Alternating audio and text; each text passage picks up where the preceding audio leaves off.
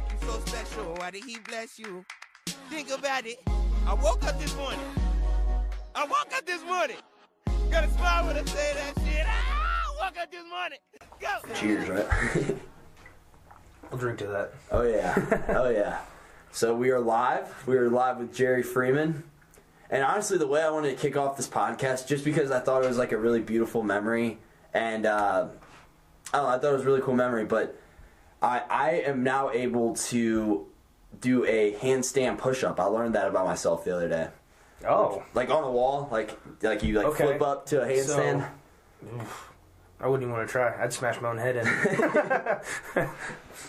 Yeah, it was like my roommate and I were just up. We had these two girls over the other night, and one of them had done gymnastics, and she like taught me how to do this, and I was like, wow, I can do this, and I just didn't think I was like able to do that. So is being able to do that a product of her teaching you how to do it, or a fact that you've been like working out a lot lately and I think trying to increase your athletic ability? I think it's more the second. Like I've been working out, and I think a little bit had to do with like my balance. I think doing that was a lot of balance and a lot of strength. So I would say it was a little bit of more so of that, but then she exposed me to a skill within myself that I didn't realize I had, which was, I think that's really cool. Yeah, I'd appreciate that. That'd be cool. Yeah, absolutely. So. And also, I wanted to wait until we got on the podcast. We've been sitting around for probably, you said it was an hour? A little over an hour just chatting. Yep. And I wanted to compliment your beard. Oh, thank you. I put balm in it before we started. Oh, there you go. What's balm? So, there's a huge beard culture. Okay. And beard balm is something I've recently gotten into. And you know what beard oil is? No. No? Okay, so there is stuff that you can put in your beard that kind of makes it soft, moist, smell good. Okay. And you've got the choices of pretty much oil or balms. And what the balm does is it kind of keeps it in a position. It holds it. And it smells good, and it makes it look nice, and it keeps it moisturized. The oil, on the other hand, is usually a stronger scent and keeps it extremely moisturized. And in fact, it helps like the bottom of your face keep from drying out. And Oh, that would be important. Yeah. Wow, that's interesting. It's a huge culture. Yeah, I mean... Well, I did notice that yours stays like... It stays very... Yeah. It's perfect. It's very free flow, yeah. Yeah. It's fun. I like hair products and stuff like that, too. I like that's getting cool. into that. Is that different than like shampoo you would like put on your hair? You can use both. They have specific beard shampoos and conditioners and hair shampoos and conditioners, but I use Tresemme on both. I think it works the best. Makes it nice and soft, and then I go through with my clays and the balm and everything else. There you go. Brushing it out. Yeah. Yeah, I found that interesting because I guess you have different types of hair. I don't know if you would know anything about this, but it's kind of interesting to me, like how leg hair like grows to like its full extent and then stops. Yep. It's like, all right, we're cool. We have maxed out on how long we want to grow. But like any like facial hair or anything like that, or even eyebrows. Eyebrows grow as long as they do, and then they just stop. But like your hair on your head, it'll go for forever. Your like beard hair, it'll go for forever, which is kind of cool. I wonder what the science behind that is. Yeah, It's got to be something to do with like dead hair follicles, or not hair follicle, but dead cells and stuff growing out. That would make sense. Maybe like the main source of it growing out is your face and your head. Do you think it serves a particular purpose? Maybe just getting rid of dead cells in the body. Okay. I mean, I don't know if that's accurate at all. I'm just making my best guess. Yeah, I have no idea either. So, because I remember I've heard that there are two different names for the two types of hair, but unfortunately I'm not too up on my hair game, I guess. yeah, anatomy's not my subject either. Yeah, I cut my own hair though, that's probably Really? about as much as I just taught myself You how do to a cut good job. Thank you.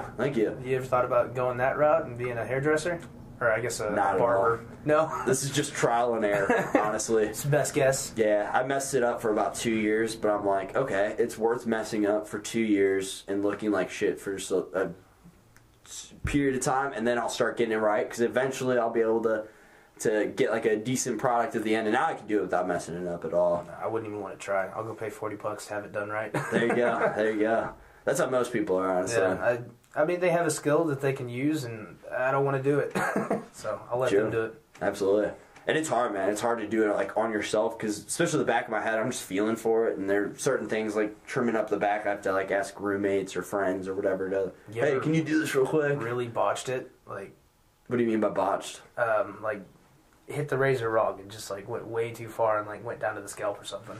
I have. Oh yeah. The first 2 years. Like I said, trial and error. I literally taught myself. Like, I didn't watch any videos, nothing. No? Like, you got a whole plethora myself. of Google and YouTube videos. Yep.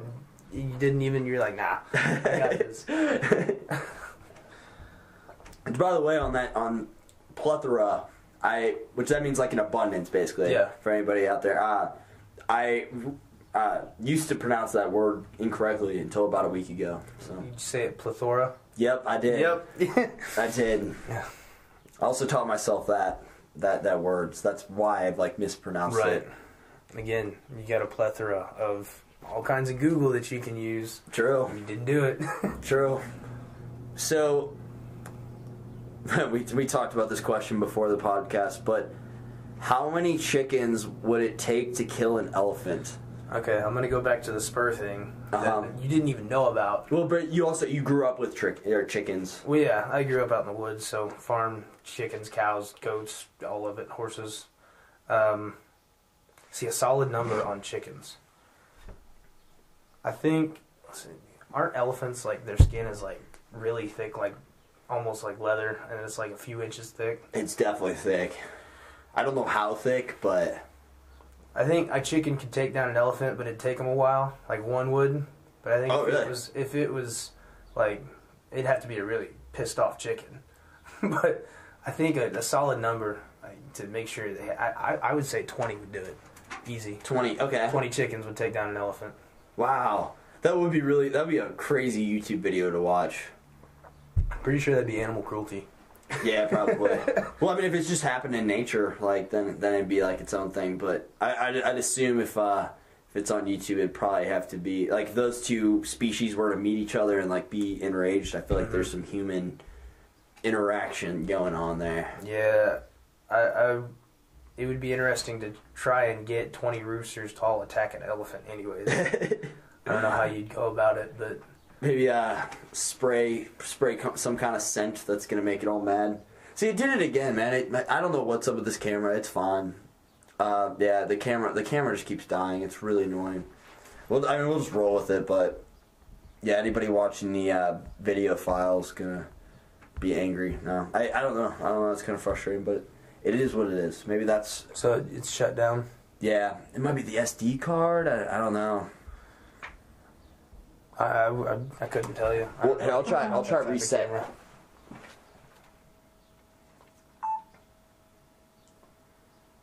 There, we'll just roll with that. If it goes, it goes. Like, I'm not.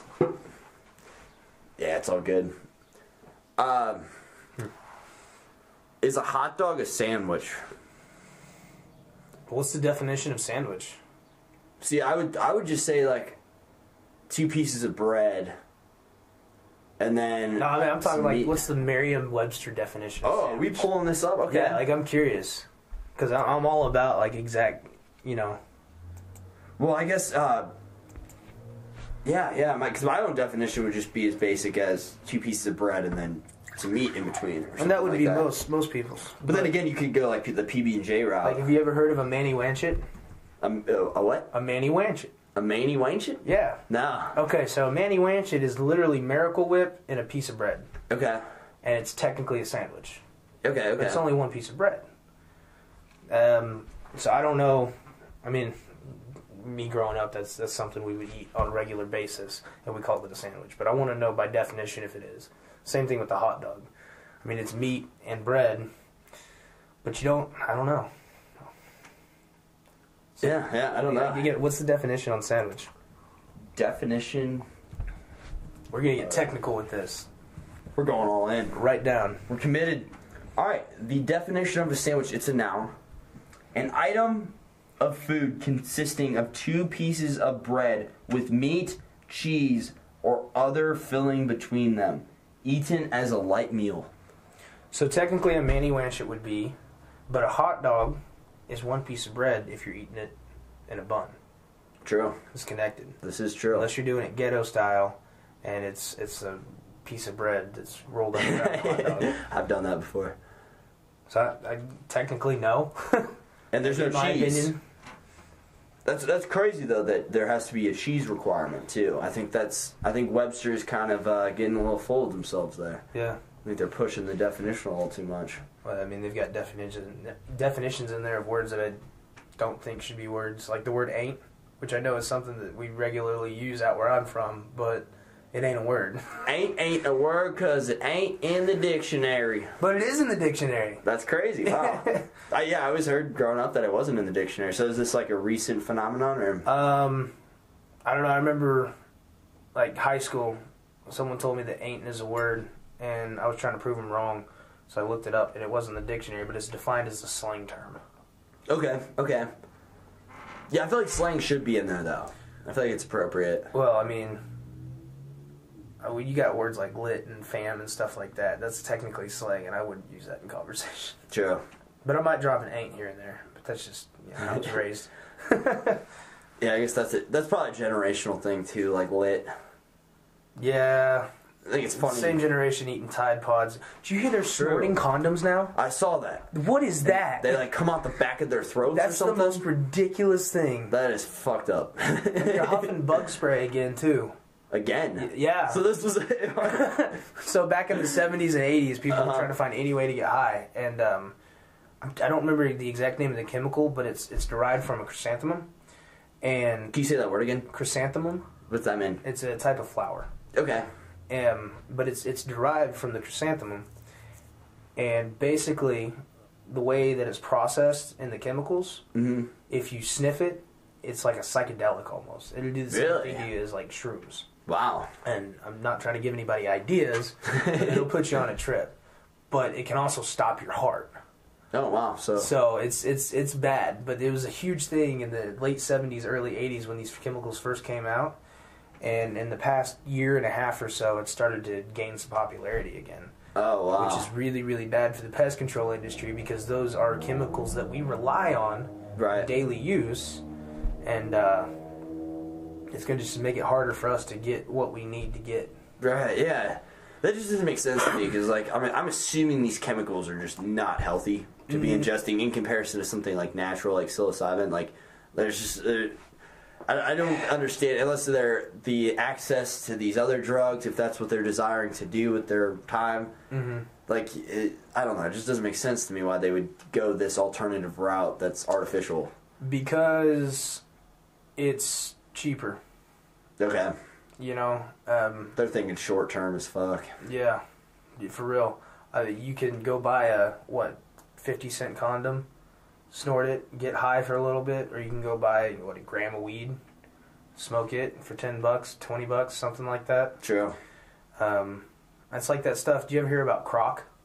Croc. I've never heard of it. It was basically like off-brand, I think heroin. I think it was like off-brand heroin or meth, one of the two. Okay. And so is it still an opiate, or? I don't know the exact, but they used it the same way they did, injecting it. Okay. And it would just deteriorate the skin. I mean, the muscle and everything. You'd see people that had been on this stuff, and like their arms were just rotting pieces of flesh and muscle. It's disgusting. Wow. But because it's like a quarter of the price, they'd go ahead and do it so they can get their fix. Wow. Yeah. Wow. That's just so crazy. But then again, we're talking about people that are addicted to heroin, or people like on these like hardcore drugs that aren't thinking straight to begin with. True. So they don't really care, but it's still a problem, and it's sad to see people go down that route. I've got friends from high school that are into that shit. Really? I'm sorry to hear that, man. Well, I mean, everybody knows or knew someone or knows someone or had someone from their past that went down a route like that. At least out here anyway. I mean, Missouri is pretty well meth capital of the world. Yep. So unfortunately so, which is, at least for me, that wasn't something I realized until about, I don't know, it was a while. Like, I was probably at least 15. I was probably older. I was probably around 18 until I realized Missouri has a meth problem. Oh yeah, and we have for a long time. Yeah, there's a lot of old hippies and people that partied back in the 70s that they're just in really bad shape now because of what they were doing back then. I've got a cousin who's an absolute space cadet because he partied and did so many drugs that he's just mentally, he's not there anymore. Damn. And the only reason he's doing okay is because his mom set him up with like kind of a, what is it? It's like a savings account, but it accumulates money. And she also had a couple houses that they're still being rented out and whatnot. So he just got lucky that he could be living on the street. Yeah. I'm sorry to hear that, man. I'm sorry to hear that. That's just the way it is around here. You know, right. I grew up in a town where only exports were meth and cattle. Wow. If you didn't have a meth lab in your basement, you were an outcast. Because isn't meth's really easy to make, right? Can't you just make it in like a water bottle or something? I think it's Sudafed and a couple other things. I don't know. Everything that I know about making meth is from Breaking Bad. Okay, yeah, same. I really don't know anything about the process of creating it, so there's just I knew it was around. Right. Yeah, that's crazy. That's crazy to be growing up with that. So if you could send a message to the entire world, what would you say in 30 seconds or less? Don't pick your nose in public. Yeah. That's gross.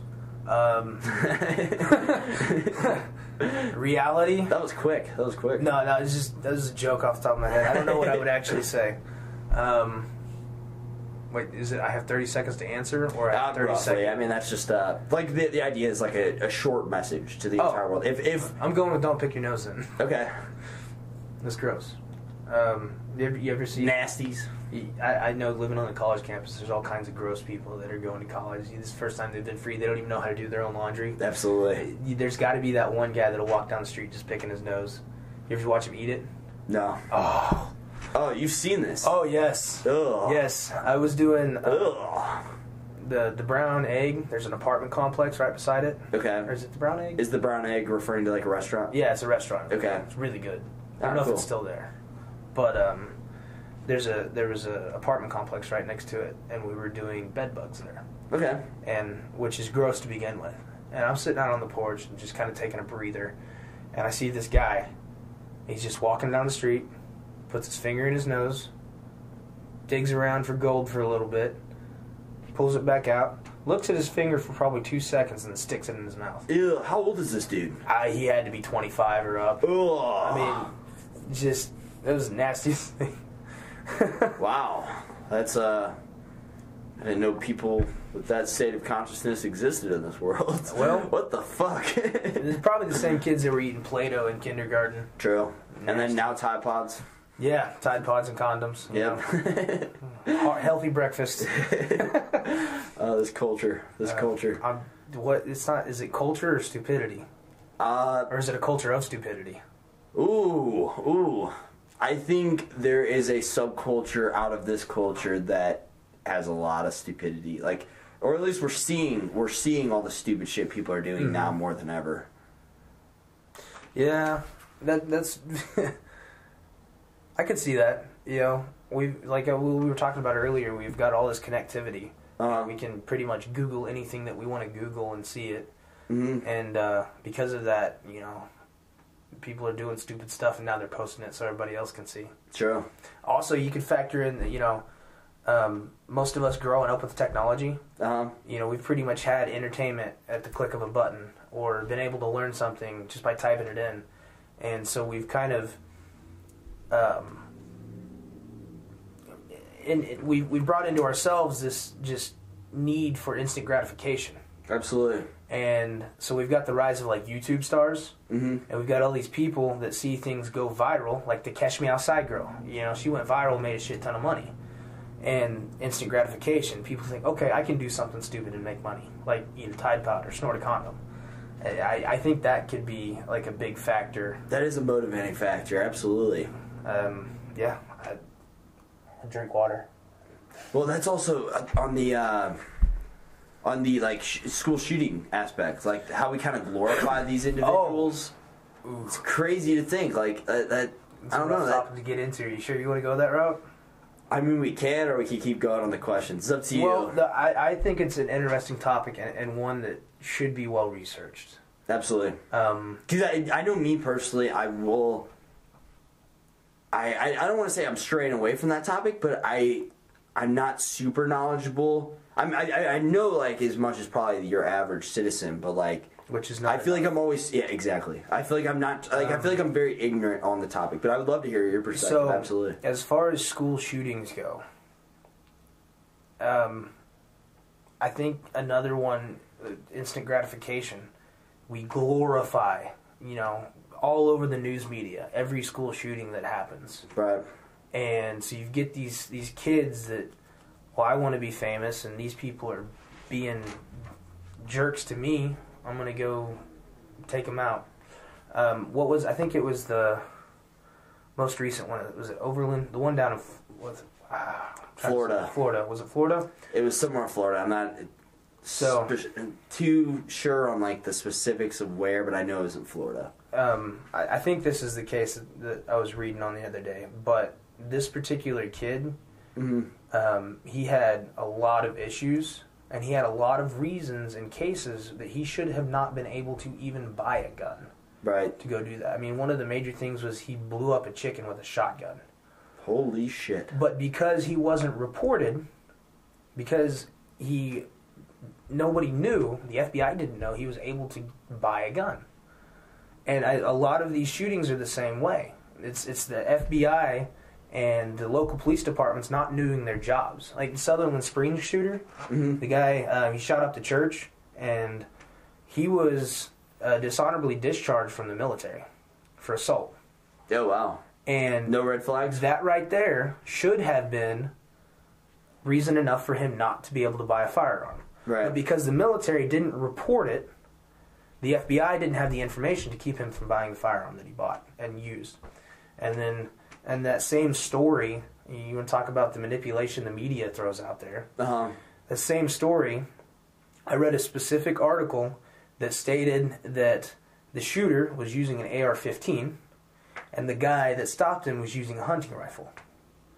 The guy that stopped him was also using an AR-15. And they demonize the AR-15, and really it's just a gun. It's a glorified 22. Exactly. It's a .223 round, which... you can pull up a picture. They're not that big. Most hunting rifles, like I have a 30-06. That bullet's about that big. .223 rounds about that big. It's about half the size. Right. And it's just we're demonizing guns that shouldn't be demonized. And like you said, we're demonizing one specific gun. What all guns are capable of. That doesn't make sense to me. And I agree. I think this was a question or this was something we talked about a little bit at that party. And I asked you this question. I don't remember your answer. Do you know the difference between an automatic firearm and a semi-automatic firearm? I wouldn't be able to regurgitate that like fully, so no. Okay. So the difference between the two. A semi-automatic firearm. You pull the trigger, it fires a shot, and it loads another shell into the chamber. You hold it down, nothing's going to happen. Okay? So each trigger pull equals one bullet. Okay. An automatic, you hold down that trigger and it just keeps firing. Oh, wow, okay. And that's a major difference. The majority of civilians cannot own an automatic firearm. Okay. At all. You have to go through, it's like $10,000 worth of background and paperwork and permits and everything else to be able to own automatic firearms here in America. Right. Semi-automatics are not nearly obvious. I mean, they're obviously not as deadly. Just because you can't get that many rounds out as quick. So is an Uzi an automatic? It can be either. Okay. But you can't legally buy an automatic Uzi. Okay. So there are permits. So kind of what you're saying is there are regulations that a lot of people aren't really taking into consideration. What was there was a big push for stricter background checks from Moms Against Violence, I think. Okay. Or Moms for Gun Control, something like that.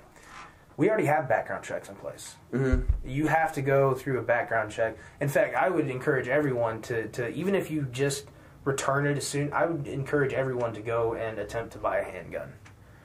Just to see what it's really like. To know the exact so that you're not talking out of ignorance. You're not talking out of ignorance. I mean, again, I was raised with guns. I was raised out in the woods. We had a whole cabinet full of guns. They didn't shoot anybody. I've never shot anybody. I've got a gun in my truck. I've never hurt no one. Yeah, it's just, that sounded redneck. I've never hurt no one. But I think the main battle with the gun control debate right now is we've got gun owners on one side and the misinformed on the other. I would agree with that. I really would. I think it's people that don't have enough information or don't know the information or have been learning false information. Absolutely. And then typically what the media is trying to portray and the image the media is trying to portray, and like you said, like it's almost like we're personifying these guns as like evil, as just the guns themselves. I own an AR-15, therefore I must be a school shooter. Yeah, is what they're trying to paint it as, and it's just not the reality of it. There's 371 million guns in the United States. There's more guns than people. You'd think we'd see a lot more shootings. Right. You know, have you ever heard of the Australia mandatory buyback? Is that the law that everybody keeps referencing to about how like they couldn't explain it? Okay, so there's so much misinformation surrounding that particular. So in the 90s, Australia issued a buyback program for guns. Okay. But it was a mandatory buyback program. Oh, so they didn't have an option. They didn't have an option. Oh, wow. And they took, I think, roughly a third or 2/3 of weaponry, of firearms, away from their citizens. And by their numbers, the amount of firearm deaths significantly dropped that year. Right. The reality is, it was on that particular year they took guns away. It was on the same slope as it had been for the prior 15 years. So there wasn't a difference. The following year after that, they were able to buy firearms back again. And the firearm ownership after the buyback doubled from previous to the buyback. Okay. And so by that logic, you know, the following year, gun deaths should have gone up, right? And still continue on a downward trend. Wow. So what's the correlation there? There's not. It's just, I think what happened is we've got a society that's becoming less a bunch of dickheads, and we've got some people that, you know, are starting to really grasp the concept of human life, and then we've got these really, really bad, horrible people that don't care, and that's why we have school shootings. That's why we have the Pulse club shooting. You know, that's why we have those, is because of evil people with guns. Exactly. And in every situation, an evil person with a gun is stopped by a good guy with a gun. Whether that be a civilian or a police officer, it's... You know what I'm saying? Absolutely. It's always a good guy with a gun stopping a bad guy with a gun. Absolutely. If you look, you know, all of these shootings we're having, the majority of the cases, they're all in gun-free zones. Oh, really? Is that right? So, yeah. Well, school shootings, movie theaters. I'm trying to remember. It was the Batman premiere. That was out in Colorado. Yeah, this guy's house, he had, 5 or 6 movie theaters surrounding him. He went to the only movie theater that was the farthest away from his house that had no firearms allowed signs. So the motive is that nobody else is gonna have a gun, and they can't fight fire with fire. Because these shooters are crazy, but they're not dumb. Exactly. They're going to places that are firearm free zones. Good point. Well, I always found that hilarious, like walking into a bank and they have like the picture of a gun and it's like no guns allowed. Yeah. Like I'm gonna rob this bank, but there's this sign here. I can't. Like. Well, I mean, it's just a really good example of what you're talking about there. Is, you know, we take guns. You talk about, okay, so it says no guns. We're not allowed to have guns there. Criminals aren't going to give a shit about that. Right. You know, it's the same thing. It's like, if we don't have guns and no one gets shot, if guns are illegal, then we don't have to worry about all the gun deaths. Well, how did that work for meth? Meth is still a huge problem, but it's still illegal. Sure. You know, how many parties have you gone to, someone smoking a doobie? Sure. It's still illegal. You know, underage drinking, still illegal. I agree. Everybody's doing it. I think if somebody wants something bad enough, they're going to get it. Especially if there's a demand in the entire marketplace. If a collective, like, group of people want something, they'll get it. They'll find a way to get it. Like, whatever that may be. And I also think that the biggest problem with this and really any political debate is I hate how it's so it's so polarizing. Like hey, I'm on this team. Like it's almost like tribal. You know, it's like, hey, I'm on this team, fuck your team. But ultimately, I think everybody would mutually agree that we want less school shootings. We want less of these shootings to occur. It's just two different methods of getting there. Yeah. And everybody's pushing their agenda, and, like, just because they disagree, it's like, oh, fuck the other side. No, that's not the best way to look at it. We've got this weird situation where everybody wants the same thing. You know, Democrats demonize Republicans demonize Democrats, but we both want less people to die. Exactly. But we just have two different ways of getting there, and that's what polarizes us. That's, you know, myself, I would say that, you know, more guns or more ownership and more people understanding, not more guns. We've already got more guns than we do people here in this country.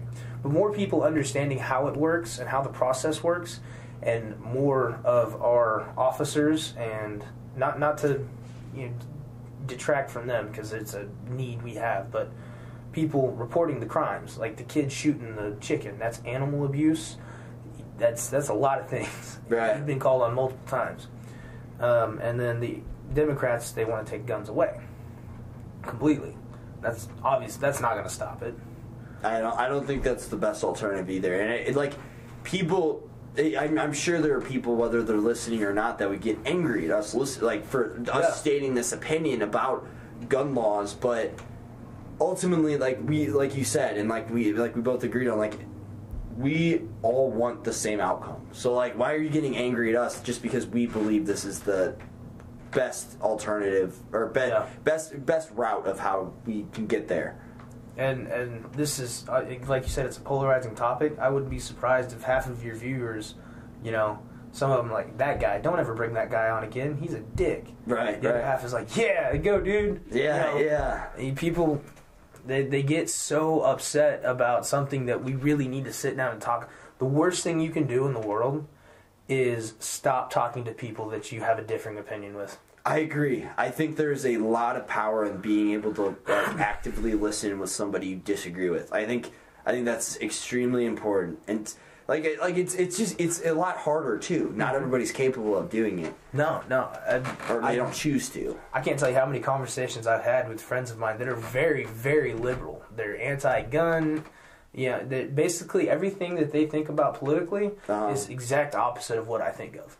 Right. And we still walk away friends every single time. Exactly. We'll sit there and drink and talk crap and go over every policy that we hate and like and la-da-da-da-da and still walk away and be friends. That's why... And there's just not enough of that. Exactly. That's it. I think it all kind of goes back to why we are unable to clearly communicate our intentions. Mm-hmm. I mean, I think communication in itself, like language, is kind of restrictive in that aspect. Like, to where we don't fully know somebody else's intentions, so we question them, like, oh, do they want the best for this country, or do they want these school shootings? Like, especially whenever you demonize somebody and you view them through that perspective of so much hatred towards them. Oh yeah. Like, it's just you start to question their intentions. So I think communication in itself is kind of restrictive. Yeah, I'm good for all that.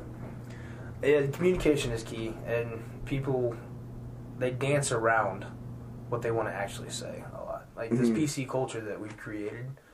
What do you mean by PC? Politically correct. Oh, it's the worst, isn't it? It sucks. And have you seen what it's doing to comedy? You can't even make a joke anymore without someone getting offended. It doesn't even matter what the joke is. Fuck that. Fuck that. It's ridiculous. I'm a firm believer in the idea of stand-up comedy being a free-flowing platform of somebody to express. So you're a huge freedom of speech advocate. Absolutely. I think that's good. That's good. Everybody has something to say. Whether you have something I completely disagree with, like I would love to have somebody I completely disagree with and like debate with them like objectively without getting like butthurt about their opinions versus mine, because ultimately I think everybody's better at me in some way, shape, or form, and that's what I've really learned through this podcast is like somebody, like, you can learn something from everybody, whether you agree with them or not. And typically the people you disagree with, you can at least you at least try to see it from their point of view, whether you can or can't. Like, I think that's really important. Yeah, no, you're right. It is. You should be able to say what you think. You could have an opinion on, like, let's just talking about guns. I'm pro Second Amendment. Let's say you're anti Second Amendment, right? And I hate what you have to say. Your opinion is dumb, but it's still your opinion, and you have the right to say it. Exactly. And that's secured by our First Amendment. And then, it bugs the shit out of me, especially, in Fox News debates, or I'm sure CNN has the same thing, but, whenever they get two people on and they only have, a minute to speak, and they're both just trying to get their rants out, and they're yelling over each other, it doesn't accomplish anything. Nothing. No, it just makes you, disagree with them more, and it's even more polarizing for each one. I don't deal with mainstream media anymore. It's a crapshoot. Whether you're talking CNN, Fox, it doesn't matter which side of the aisle you line up. They're all a crapshoot. They've all got an agenda that they're trying to push, and they'll skew the facts any way they want. Absolutely. To try and make sure their agenda is the one that's on top. And I don't like that. No, I think that's agree. That's what I was talking about earlier with misinformation. There's so much misinformation that flies around. People are jumping on stories that they don't have the full facts to, and I think it's really damaging to spew out false facts or skewed facts, or put out a story that you don't have all the information on, so you're making stuff up in the middle. Right. It's really damaging to the American public. Absolutely. And because it's gonna get different reactions, different actions that people are gonna carry on in the future. A good example of that is I read some misinformation. I should have done more research after considering it, but so I read online that if you sit in a sauna for 175 degrees at 175 degrees for 20 minutes, that it burns 500 calories. So I used to sit in the sauna every single day for I don't know whether, regardless of the amount of time, I'm thinking I'm burning calories when I'm sitting there. I'm like, dude, I'm sitting in here, I'm burning calories after my workout. I can cut on top of this. I come to find out. And I still don't know for sure, but I'm pretty sure that's bullshit. I'm pretty sure that fact is complete bullshit. It sounds like bullshit. It does sound like bullshit. No, I wouldn't even want to do that. Sauna? Does it hurt? After a while? As hot as it'd be? I wouldn't say it hurts. It's are you saying uncomfortable? Yeah. It's uncomfortable. Not hurts. Not I would say I can feel my head starting to get hot. Like my brain. Oof. That's probably not good. Yeah, I'll get a slight headache, and I've gotten dizzy in there. I've sat in there an hour before because I thought I was cutting weight. And I'm no doctor, but I'd say that's probably not good for you. It's not good for you. If you can feel your brain heating up, it's not good. Maybe that's why you act the way you do, huh? Yeah. That explains a lot. It's it all makes sense. Find out somebody's born on Friday the 13th. You're like, oh, that's why. That's why you're wearing the mask.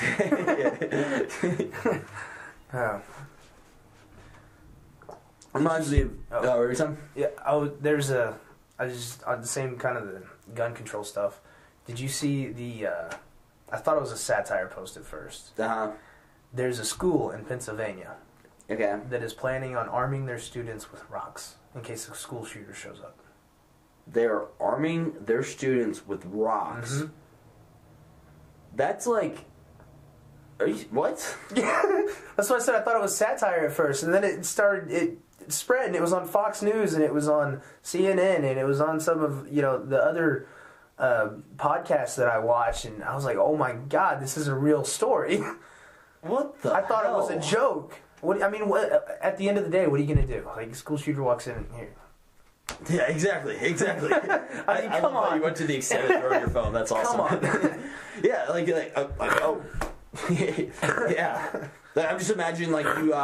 It's the same idea as trying to fight a transformer with a gun. You know what I mean? Not gonna do a whole lot. Yeah, exactly. It's gonna take a while. And how accessible are they gonna keep those rocks? That's just gonna be weight in their backpack. I'd quit bringing that shit to school. I know for a fact I would. I'd be like, well, this is going to do nothing if a school shooter comes, so I'm not, there's no way I'm not bringing this. I mean, I know, if someone's throwing rocks at me, and it's someone I'm trying to get, I know my first reaction is going to be start pulling that trigger. Mm-hmm. And I think that would probably be worse. Well, I don't know. I mean, I guess if you got a bunch of rocks being thrown at you, you're trying to avoid getting hit in the face, so you're probably going to cover your face somehow or turn it, and you're not going to be as accurate. Right. So I guess there could be some benefits to it. but it just seems like it seems like a stretch as far as protection goes. You know what I'm saying? Like, it could be beneficial, but I feel like there's probably better ways to go about it. Absolutely. So, yeah, that's I don't even know what to say about that. Honestly, I have no idea. Like I said, I thought it was fake at first. That sounds fake. It sounds fake as hell, and true, absolutely. How many rocks per student? I have no idea. I didn't. I read the story, and it was just kind of a few paragraphs of, they're planning on this, and because of this. And that's just assuming all those students can throw, man. Yeah. What if they walk into the art class? What's going to happen then? He's not one of the drama class. He's not one of them kids that knows how to throw a rock. Not hard enough to hurt anybody.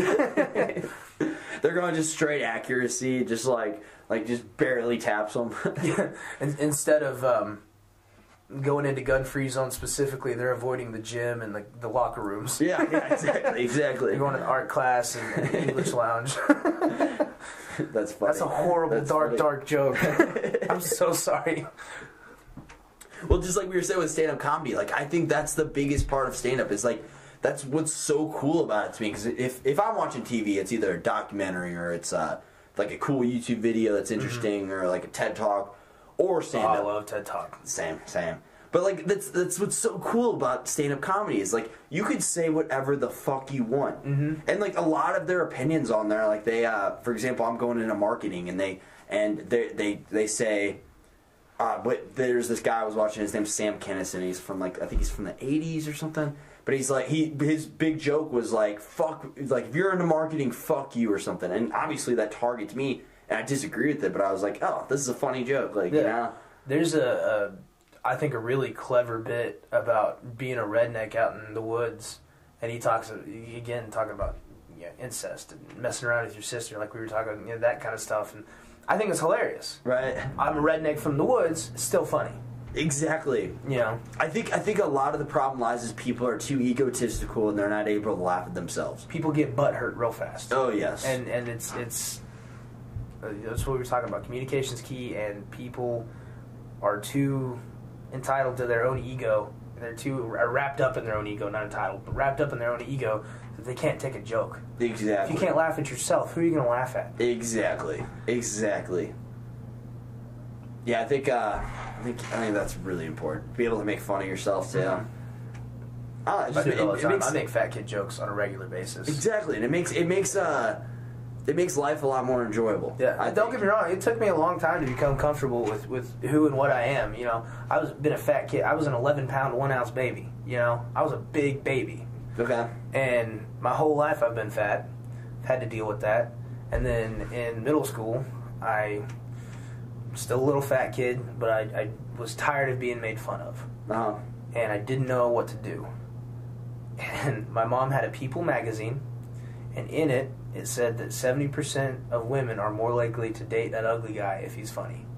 And I thought, okay, I just have to be funny from here on out.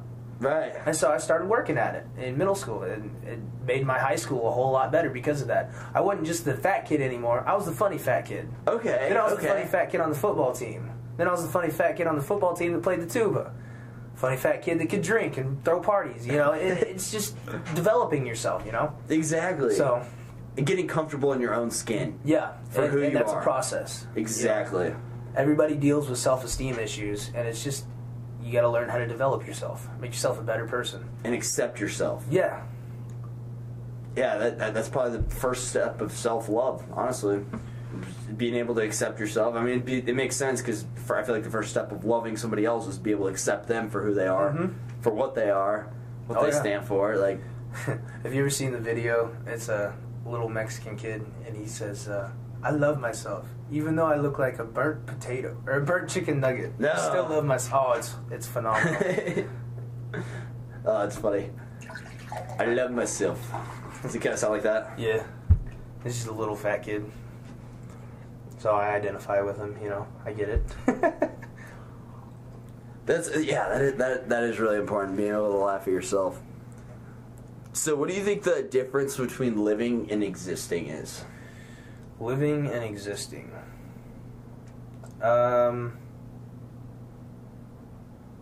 If you're truly living, you're doing things that you enjoy. Okay. You're actually experiencing life as it is in front of you, whether it's good or it's bad. I think existing, at least in the human mind of ourselves, would be more just working for the paycheck and paying for what you have and not doing anything, you know? Mm-hmm. Life is all about experiences. If you want to truly enjoy living, you have to enjoy the experiences that you have through life. Okay. And if you want to just exist, you don't have to do anything. You just have to be.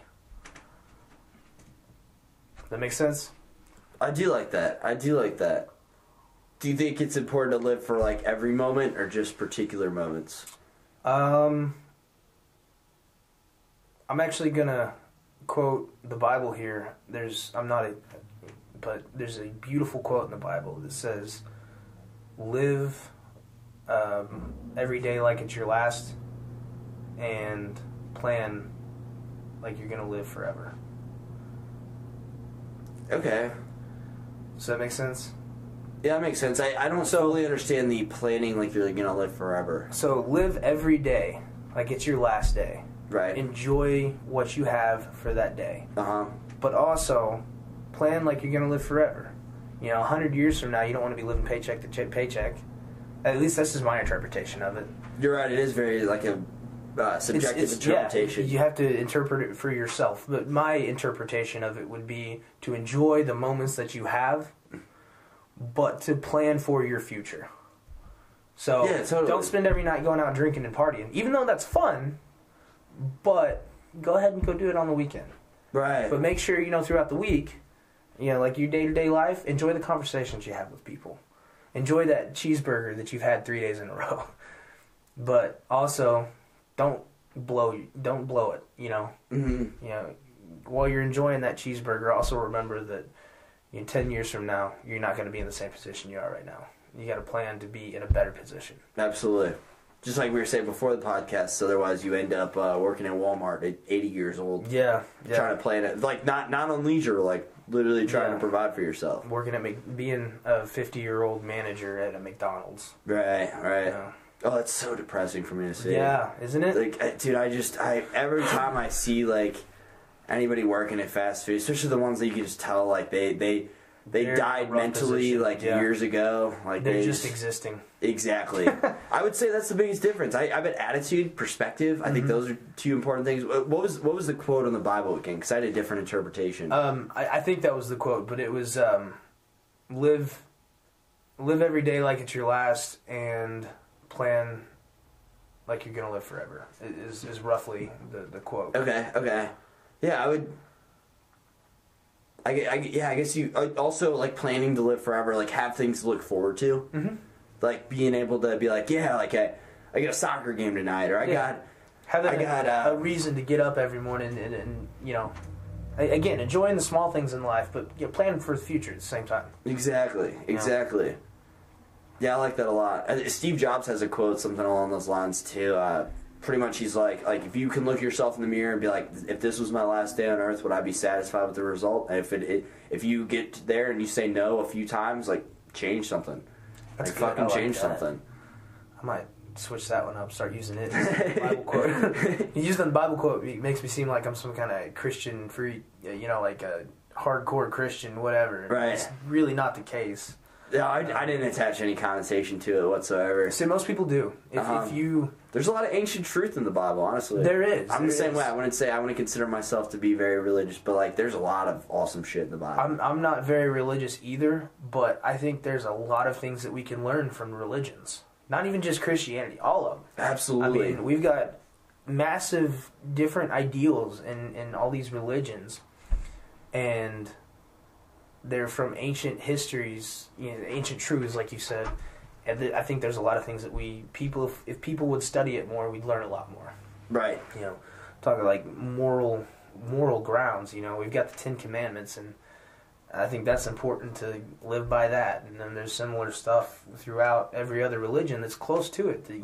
I think it's important to kind of set up your moral navigator. Absolutely. Learning good from bad. Absolutely. And I guess being able to establish those values within yourself as well. Mm-hmm.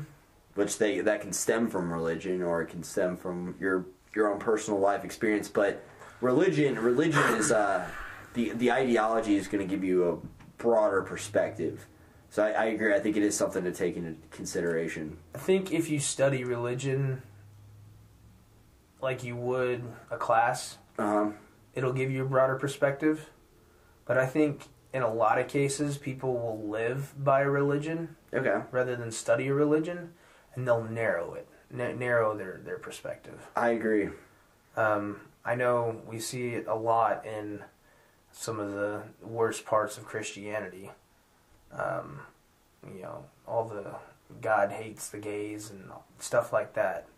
Like I said, narrowing your perspective like that is really, you're not opening your mind enough to truly get a good perspective on what's going on around you. Absolutely. You've narrowed your mind to one single goal, and by doing that, you've lost all of these opportunities that are around you. You're only limiting yourself. Yep. Closing yourself off to the rest of the world. Exactly. This is funny because this girl specifically asked me, please do not talk about me on a podcast. Cool girl, not going to say her name, but she basically, I went to church with this girl, and I was really happy that I went because I was opening myself up. Like, I realized that I had been closed off because I had a negative experience, like falling out with my old middle school. And it was a Christian school, so I kind of started associate. Like, they made my mom cry on the phone one day, and I was just like, from that moment on, I was like, fuck this school. Then I started to say, fuck that religion. Not like I know to an extreme, but like to some extent, I was living with that paradigm. Walk against it. Exactly, and I was closed off to it, and I realized that within myself after going to church with her. So I was super grateful that like she came into my life for that reason. But that's cool. I had something else I was going to say going off of that, but but her, on the contrary, she had, for example, we debated abortion one night, and I'm not even going to get into it's a rough topic. My opinion is pro-choice because I'm all about freedom, right? But I'm also I'm very objective with that. I see other sides, and she was unwilling to admit any. She was only able to see the pro-life side, and I'm able to see that argument as well. That makes a lot of sense to me as well. But I was trying to explain the pro-choice, and she's like, "No, that's wrong." I'm like, "Why is that wrong?" And she's like, pretty much just begged the question. And she's like, it's wrong because it's wrong. I was like, okay, yeah. So that's her moral compass screaming off the edges because you disagreed. Exactly, and it's not just that topic. Understand how you could possibly disagree. Exactly. Now, me personally on abortion, I just put this out there. I really don't care. Mm-hmm. The only thing that I'm concerned about when it comes to abortion is I don't want it to be taxpayer funded. I don't think that should be a taxpayer problem. That's fair. Other than that, I don't care. Okay. And like you're saying, there's a lot of people on both sides that they don't understand how the other side doesn't see it their way. Exactly. In their mind, it makes perfect sense, and they have no clue that the morals of person A is different than theirs. Right. So it confuses people. Absolutely. That's exactly what was going on in that situation. Oh, it's frustrating. And we've all been there. You see someone doing something, you're like, why? That's so dumb. In their mind, in their world, it probably makes sense. Right. Like the guy picking his nose and eating it going down the street. In his world, that was probably perfectly fine. Me sitting there, I'm like, what is wrong with you? The fuck are you doing, man? Yeah, good point. It's justification to yourself. Just look at the definition of evil. I mean, evil is how others perceive your actions. Really? So, how... you're looking it up, aren't you? Because I'm getting that computer back up because it turned itself off. But it's we all perceive. Well, here you go. Hitler. Everybody perceives Hitler as this horrible, evil person that was trying to kill so many people. Right. But the people that were under Hitler, they loved him. They saw him probably as a god almost. Right. We all see him as evil because that's where our morals stand. Right. But his actions to them were beneficial. Exactly.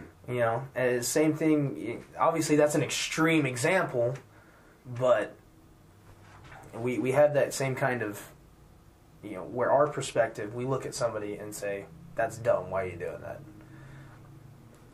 I agree. I had to go on an extreme example there. I felt like it would make the most No, that was a great example and very great comparison, like on why the importance of considering other points of view. Because it really is. I mean, it seems to be kind of the reoccurring trend of this podcast, but like, I think it's one of the most overlooked things out there, like right now. Yeah. Like just other people just unwilling to admit the other side is possibly right. Why? Because they disagree with them. That's fucking I think we got a theme going here. What's that? Communication is key. Absolutely. It seems like what everything keeps coming back to. It really is. We don't have enough people talking to each other and trying to figure out their ideas. Absolutely. And I'll have to throw you a compliment because you're a very good communicator. You really are. Thank you. Yeah, Appreciate that. No problem. What's the difference between a house and a home? That's actually kind of easy. A house is just a building, and a home is like memories and creation. Like family? Yeah. Community? A home is where you are comfortable, loved, accepted.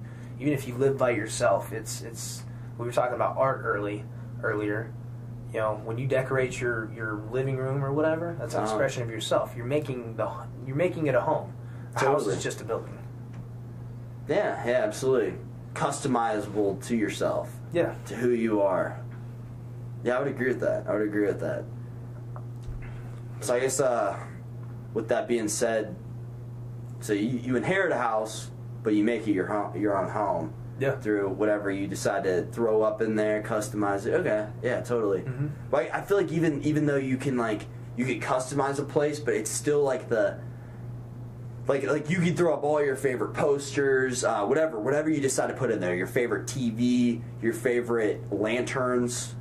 Still not feel comfortable. Yeah. You still don't get that homey vibe. I don't know. I guess on that, I'm still going to stand by home is where you feel comfortable. Okay. You're happy. So if you've got a house that you've decorated yourself and you're sitting on the couch and you're just content, that's a home. Okay. If you're sitting on the couch and going, I hate this place. It's just a house to you.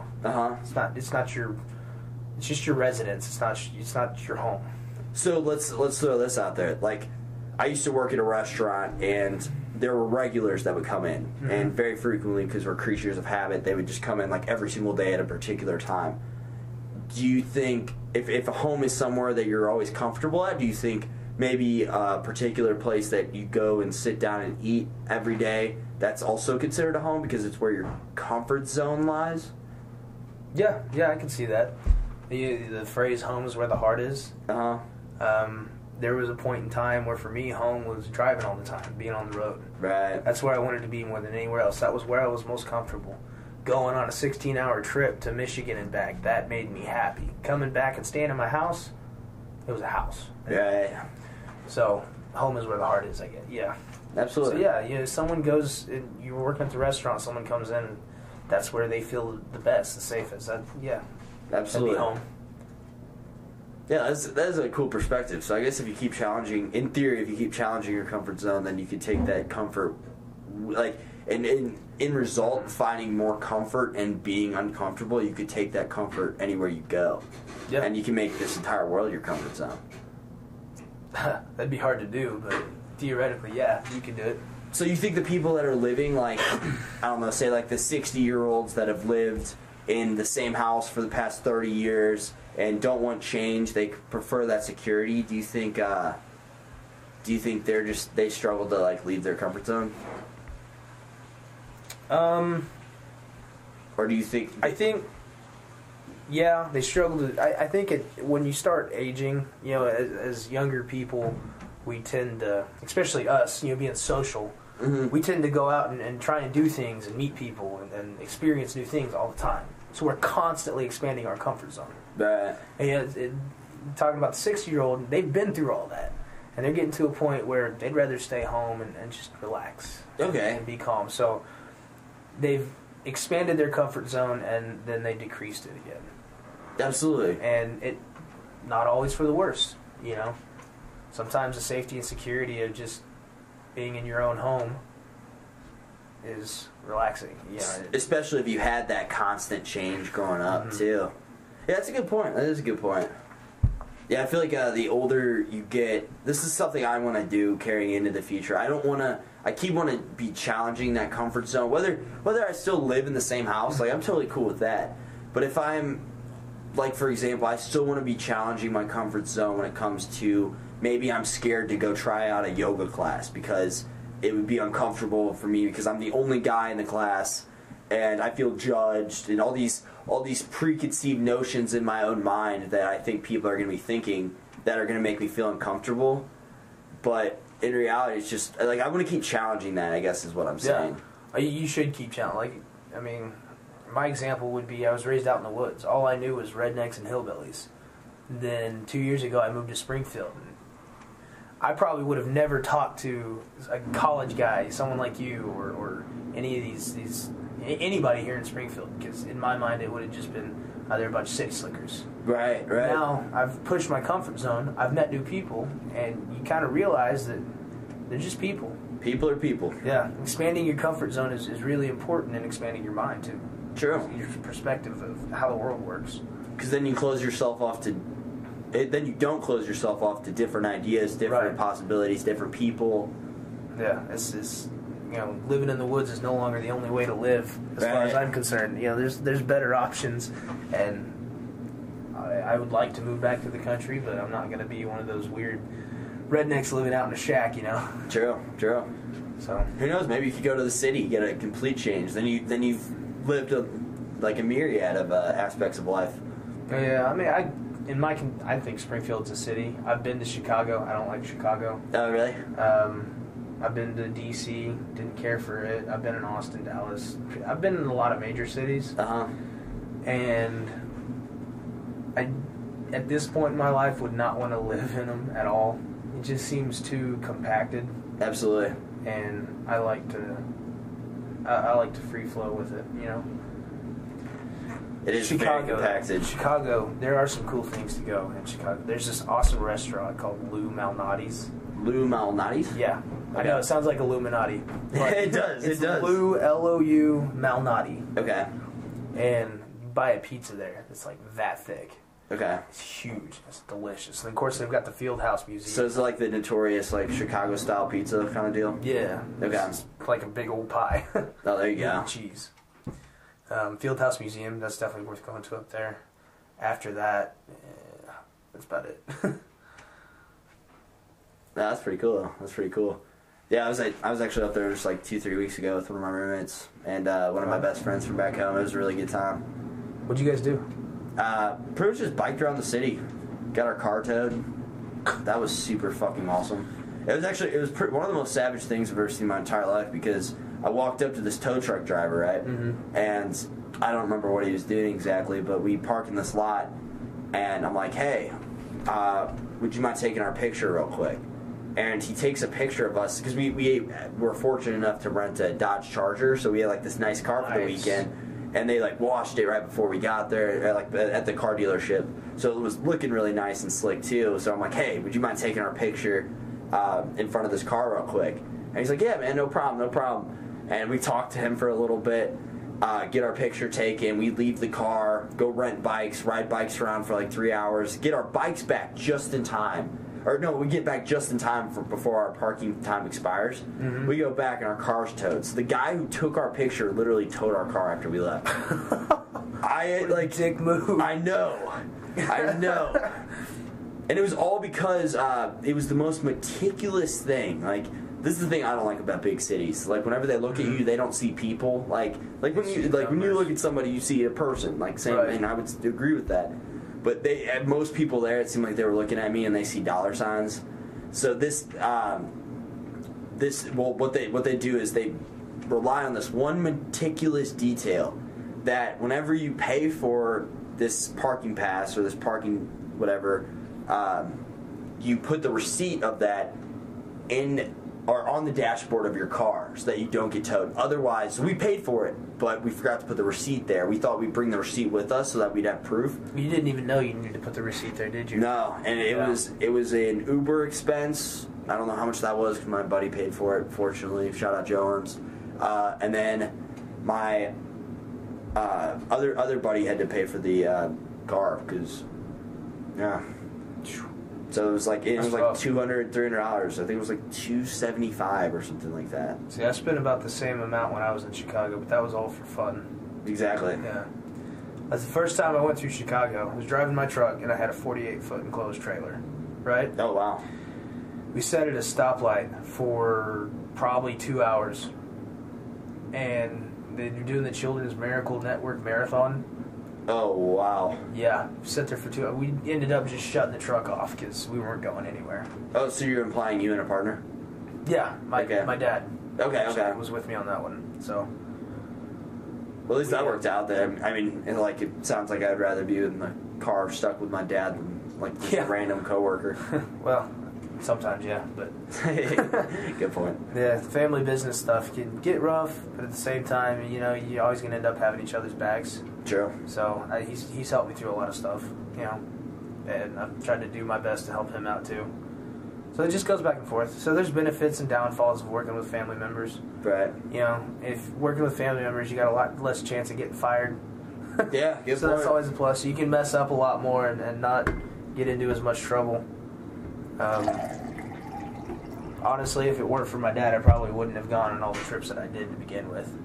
He was kind of the one that helped me get started on all that stuff. Oh, there you go. The first load that we ever booked was a Jeep Grand Cherokee that was out of Oklahoma going down to Florida.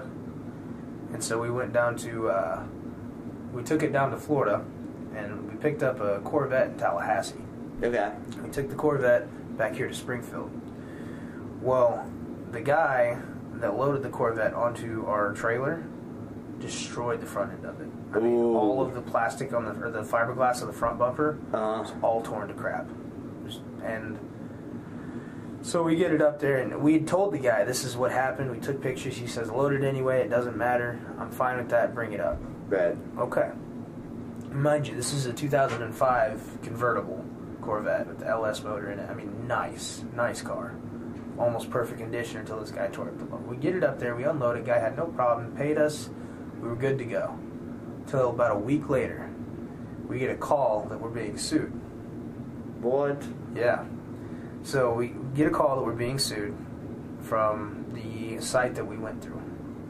Well, we got it dropped because it turns out that he had not only tried to sue us for damaging the car, he tried to sue the people who loaded the car, the impound lot we picked it up from. He tried to sue the site that we went through to book the car, and he tried to sue eBay. So this guy was just sue happy. Yeah. Now, if he had just gone after me and my dad or the impound lot, might have gotten away with it. But he decided to get greedy. But he went after everybody. And, I mean, we learned a lot from that, experience. We got lucky. But it would have been a really rough ordeal. Yeah, honestly, I didn't have to pay for. Go ahead. He just sounds like a little bit mentally ill. He's got enough money to buy a Corvette, so can't complain too much, right? How did he get that money? Probably sued somebody. That's probably true. What a weird concept. Oh, this is a deep question. Wow. Uh-oh. What should be the goal of humanity? Whoa. That's so subjective. So many different routes. There's... I don't even know how to answer that.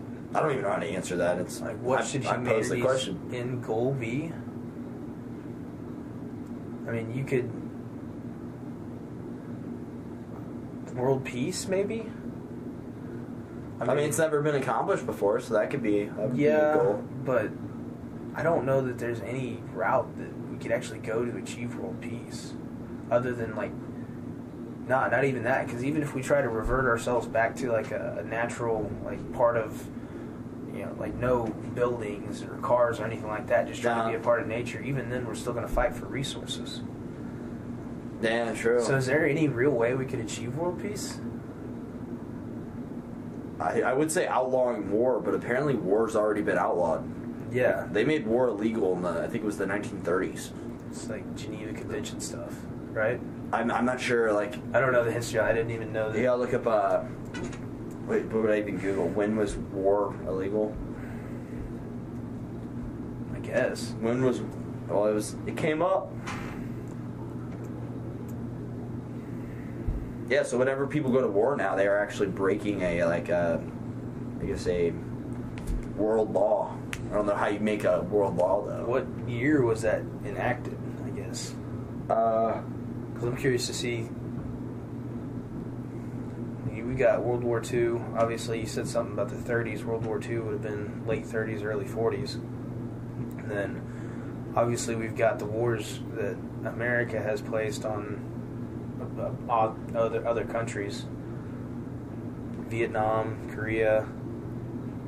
Few still understand where these rules came from. A now almost forgotten agreement known as the Paris Peace Pact of 1928 that was eventually signed by all the nations of the world and had the immodest goal of outlawing war. Wow. I love the intentions there, but it just sounds so unrealistic, and obviously it hasn't worked. No, I mean, we've got how many wars just in the past century alone? Right. And... Wow, 1928. 1928, Yeah. think about that, just a few years later. I mean, like I said, The World 40s. War II, Yeah. and Korea, and Vietnam, and then Iraq, and everything we're doing over in the Middle East. And that's just the U.S. Yeah. Who knows where else? You know, it doesn't count, all the African tribe wars that they're having out there. It doesn't count, the cartel wars out of South America. Heck, I mean, recently Russia going into, what was it, Ukraine or something? I did hear about that. That was a couple years ago. But still, that's like They within the past decade, It's crazy. Yeah. Yeah, I guess the way to achieve world peace would be to eliminate jealousy, greed, hate. So how do we achieve that? The way to achieve world peace would be to remove human nature. Yeah, so it's just impractical. It's impossible. Right. Because when you remove human nature, jealousy, greed, everything, we're just emotionless robots. We're nothing but instinct. Do you think if we were able to achieve a higher state of consciousness through a more informed public, that the general consensus is world peace? It's really abstract and really out there to say that we could get 7 billion people on that same path, though. No. I agree. I don't know if it is possible, unfortunately. You would have to have some kind of crazy Hunger Games dystopia to get it even set on the right track. True. I don't know. So that you're not going to be able to attain world peace, and now you got to change the original question: what is the goal of humanity? Yeah, true. So now we got to go back to that. We got to go all the way back to the beginning, and I still don't know the answer. I don't know either. I don't know if there is an answer. Yeah, it's kind of weird. We're all just kind of floating around on this massive rock, just spinning at 1,000 miles an hour. But we all just, the I guess, meaning of life is completely subjective to each and every one of us. Yeah. What's going to make you happy might make me miserable, so. Well, you must not like cars then, at all. Because that's what makes me happy. I'm actually, I have a weird perspective on cars, because I think it's so cool, because I had a guest on the other night. He was just telling me, he's like, I love the way, I forgot what the particular motor was, but he's like, I just love the way, I think it was a V8 sounds in comparison to a V6. And he's like, I just love the way it starts up, and he was getting a blissful joy out of talking about cars, and it was really cool for me to experience, because my perspective and just how I view cars is I think they're cool and obviously a great innovation that humanity's been able to accomplish, but I just see them as getting from point A to point B. So, just like anything else, what's something you really enjoy doing? Let's say playing soccer, doing jiu-jitsu, for example. Yeah, you love doing athletic stuff. Right. Sports, soccer specifically. Okay. You go out on the field and you have a great time every single time. Same way, he's talking about how much he loves the cars. Same thing. That's what he enjoys. And so you don't understand what his infatuation with it. No, that's the thing is I understand the feeling, so I don't need to understand it. Like I get the feeling Okay, because I understand the feeling so well. Like that just I guess passion, that love. I got it. You don't have to get hit by a brick to know that it hurts, but you do have to get hit by a brick to know how it hurts. Same thing with the mind frame. Does it make sense? Can you say that one more time? You don't have to get hit by a brick to know that it hurts. Right. But you do have to get hit by a brick to know how it hurts. Exactly. So you understand the feeling, just not why. Exactly. And I understand that people do get that. Yeah. I maybe that's the point, like, of how to get world peace, because I think that, like, that feeling in itself, if everybody was able to accomplish that feeling, because I think we live in a almost insatiable, like, culture. Like, we're constantly looking outward for all these things, but they, like, very unfulfilled culture. So I would say maybe if we found a way to provide more fulfillment, so like that gratification, that great feeling, if we were able to achieve that on like an optimal level amongst like most of humanity, maybe that would achieve world peace. The problem is that it's unrealistic. Well, not even that. It's humans constantly want more. It's like in America, we're a consumerism culture, big time. We always try to get the bigger house and the nicer car and the better technology and la da da da da. You know, our needs here, like me, I'm trying to save up money so I can get a new motor in my Classic. You know, I've got a classic car that I want to build. That's my main concern right now. Whereas little kid in Africa, his main concern is where his next meal is going to come from. Right. Well, he's going to get his next meal, he's going to want to eat again. Well, you give him food for life, he's going to want more. Absolutely. It's the same thing. You know, I'm going to get that motor, and I'm going to want a bigger, better motor later. And you just have a constant need to, you say fulfillment, we have a constant need to increase our fulfillment. We have a constant need to have more. Yeah. Absolutely. And so our fulfillment doesn't always, it constantly rises. So, is there a way to like just be content with what you have? Take away human nature. Yeah, exactly. And right back to it. Yeah. Yeah, good point. Man, Life's a weird battle, huh? It is. Yeah. Because I feel like all of us, we need to find that level of contentment, but at the same, and like be grateful for what we do have, but at the same time strive to achieve more. I think that's like finding the balance between that is one of the ways to live a healthy lifestyle, I guess. I'll agree with that. Fulfillment comes from constant improvement, I think. You know, you're constantly making yourself better. You're developing yourself in certain skills that you want to achieve. Developing your financial stability and how you feel about where you're living and your home, you know. And so it's a constant development of that, and that's why your fulfillment is constantly increasing. It's kind of like we were talking about, you're constantly increasing your comfort zone, or expanding your comfort zone. You're constantly expanding the level you need to hit your fulfillment. Absolutely. Yeah, I like that perspective a lot. So you think it's important to like have an end goal? I think it's important to have goals, and when you achieve them, to create more goals. I like that. I like the wording of that a lot better than an end goal, too. Mm-hmm. If your goal is to run a successful business, when you're going to constantly work to achieve a successful business. When you have a successful business, well, what do you do from there? True. Well, your next goal would be to have a more successful business, or start another business. You grow your company. It's like your baby, you know? Yeah, I do like that, yeah. Set a goal, achieve it, keep moving forward. Set another goal. And the goal of doing that is to live a meaningful life, I guess. Yeah. Maybe that's what the meaning of life is. To find meaning? Well, maybe not to find meaning, but to... Well, yeah. The goal of life, or the meaning of life is to find meaning. To reach goals. I can see that. Finding a purpose for your life. I will say that's where a lot of like lasting fulfillment comes from. Yeah. If you like have something Absolutely. you're always working towards, and like okay, this is why I'm here on this earth. This is why I'm here. So you don't have to question your existence as much. It's interesting. We got really philosophical on that. We did. We did. I like that question. Cool. That was actually all the questions. Really? Yeah. Do you want to talk about your business you started? You mean the one that failed?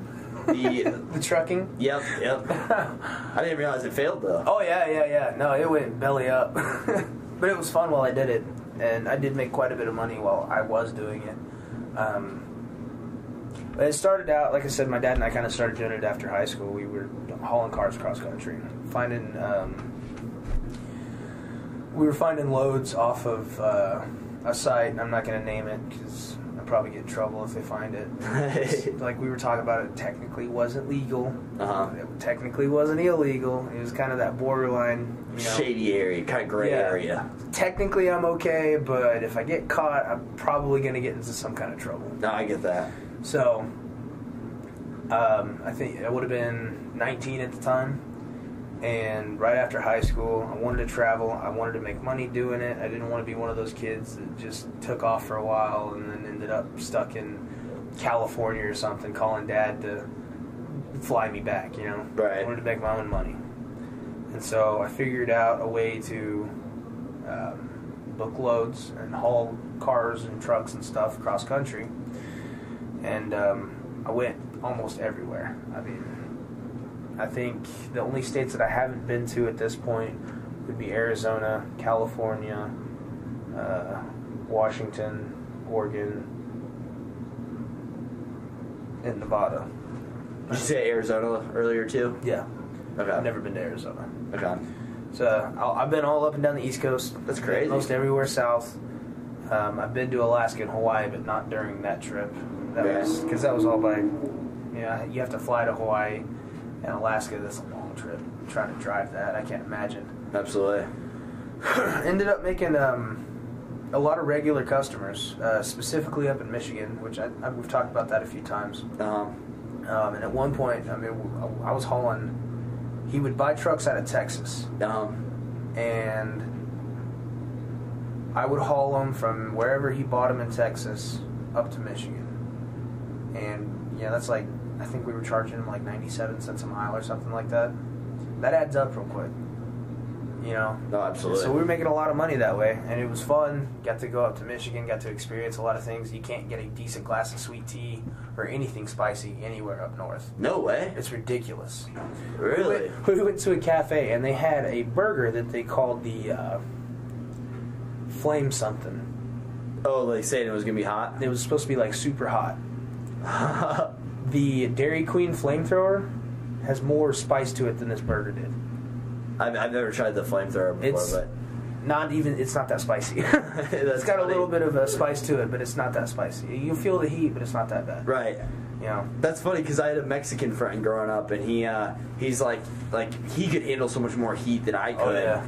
As far as like spicy stuff goes, he would always call me a pussy because I couldn't eat like it. Like I'd put a little hot sauce on, I'd be like, it's so hot, it's so hot. I heard something the other day that made me laugh. It said the South is so tough that pain is a flavor. Yeah. Hot sauce. Oh, that's good. That's good. Yeah, I thought that was funny. I love spicy stuff. Pain is a flavor. Pain is a flavor. That's good. Of course, you go down south and no one knows how to shovel snow, I guess. I don't know. Man, true. There's a lot of...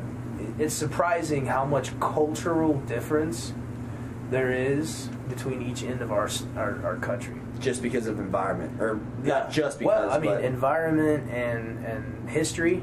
I mean, obviously, up in Michigan, you've got a lot of loggers and lumberjacks, essentially. And that's where their history started, was Swedes and Norwegians coming over here to do logging because we had a massive amount of resources. And so that culture has integrated itself into that state, and that's why they have the same cultural aspects that they had at that time and they brought it over here with them. So part of their culture is their history. Some of the foods they eat you won't find anywhere else because that's the specific region that another group of immigrants moved to. And that's what makes it more desirable too. Well, same thing in the South, you know what they're doing up north with, they don't have the same stuff. In the South, you've got obviously immigrants coming over from the border. You've got a lot of old cowboys culture, because that's the culture that there was, and then their history has developed their culture. So we have these massive different pockets of culture all the way through our country that you don't really find anywhere else. It's really cool just to kind of get to experience everything, Someone from Maine won't have anywhere close to the same experiences as someone from Maryland. And they're only a few states apart. True. And that's just right there in the upper East Coast. Same thing, for example, someone from Florida, totally different lifestyle than someone from Washington. Absolutely. And you can say that any point in the U.S. Like, yeah, even between Chicago and St. Louis, like, because I used to live in Chicago, and I grew up in St. Louis as well. So, like, the cultural difference between the two was just insane to me.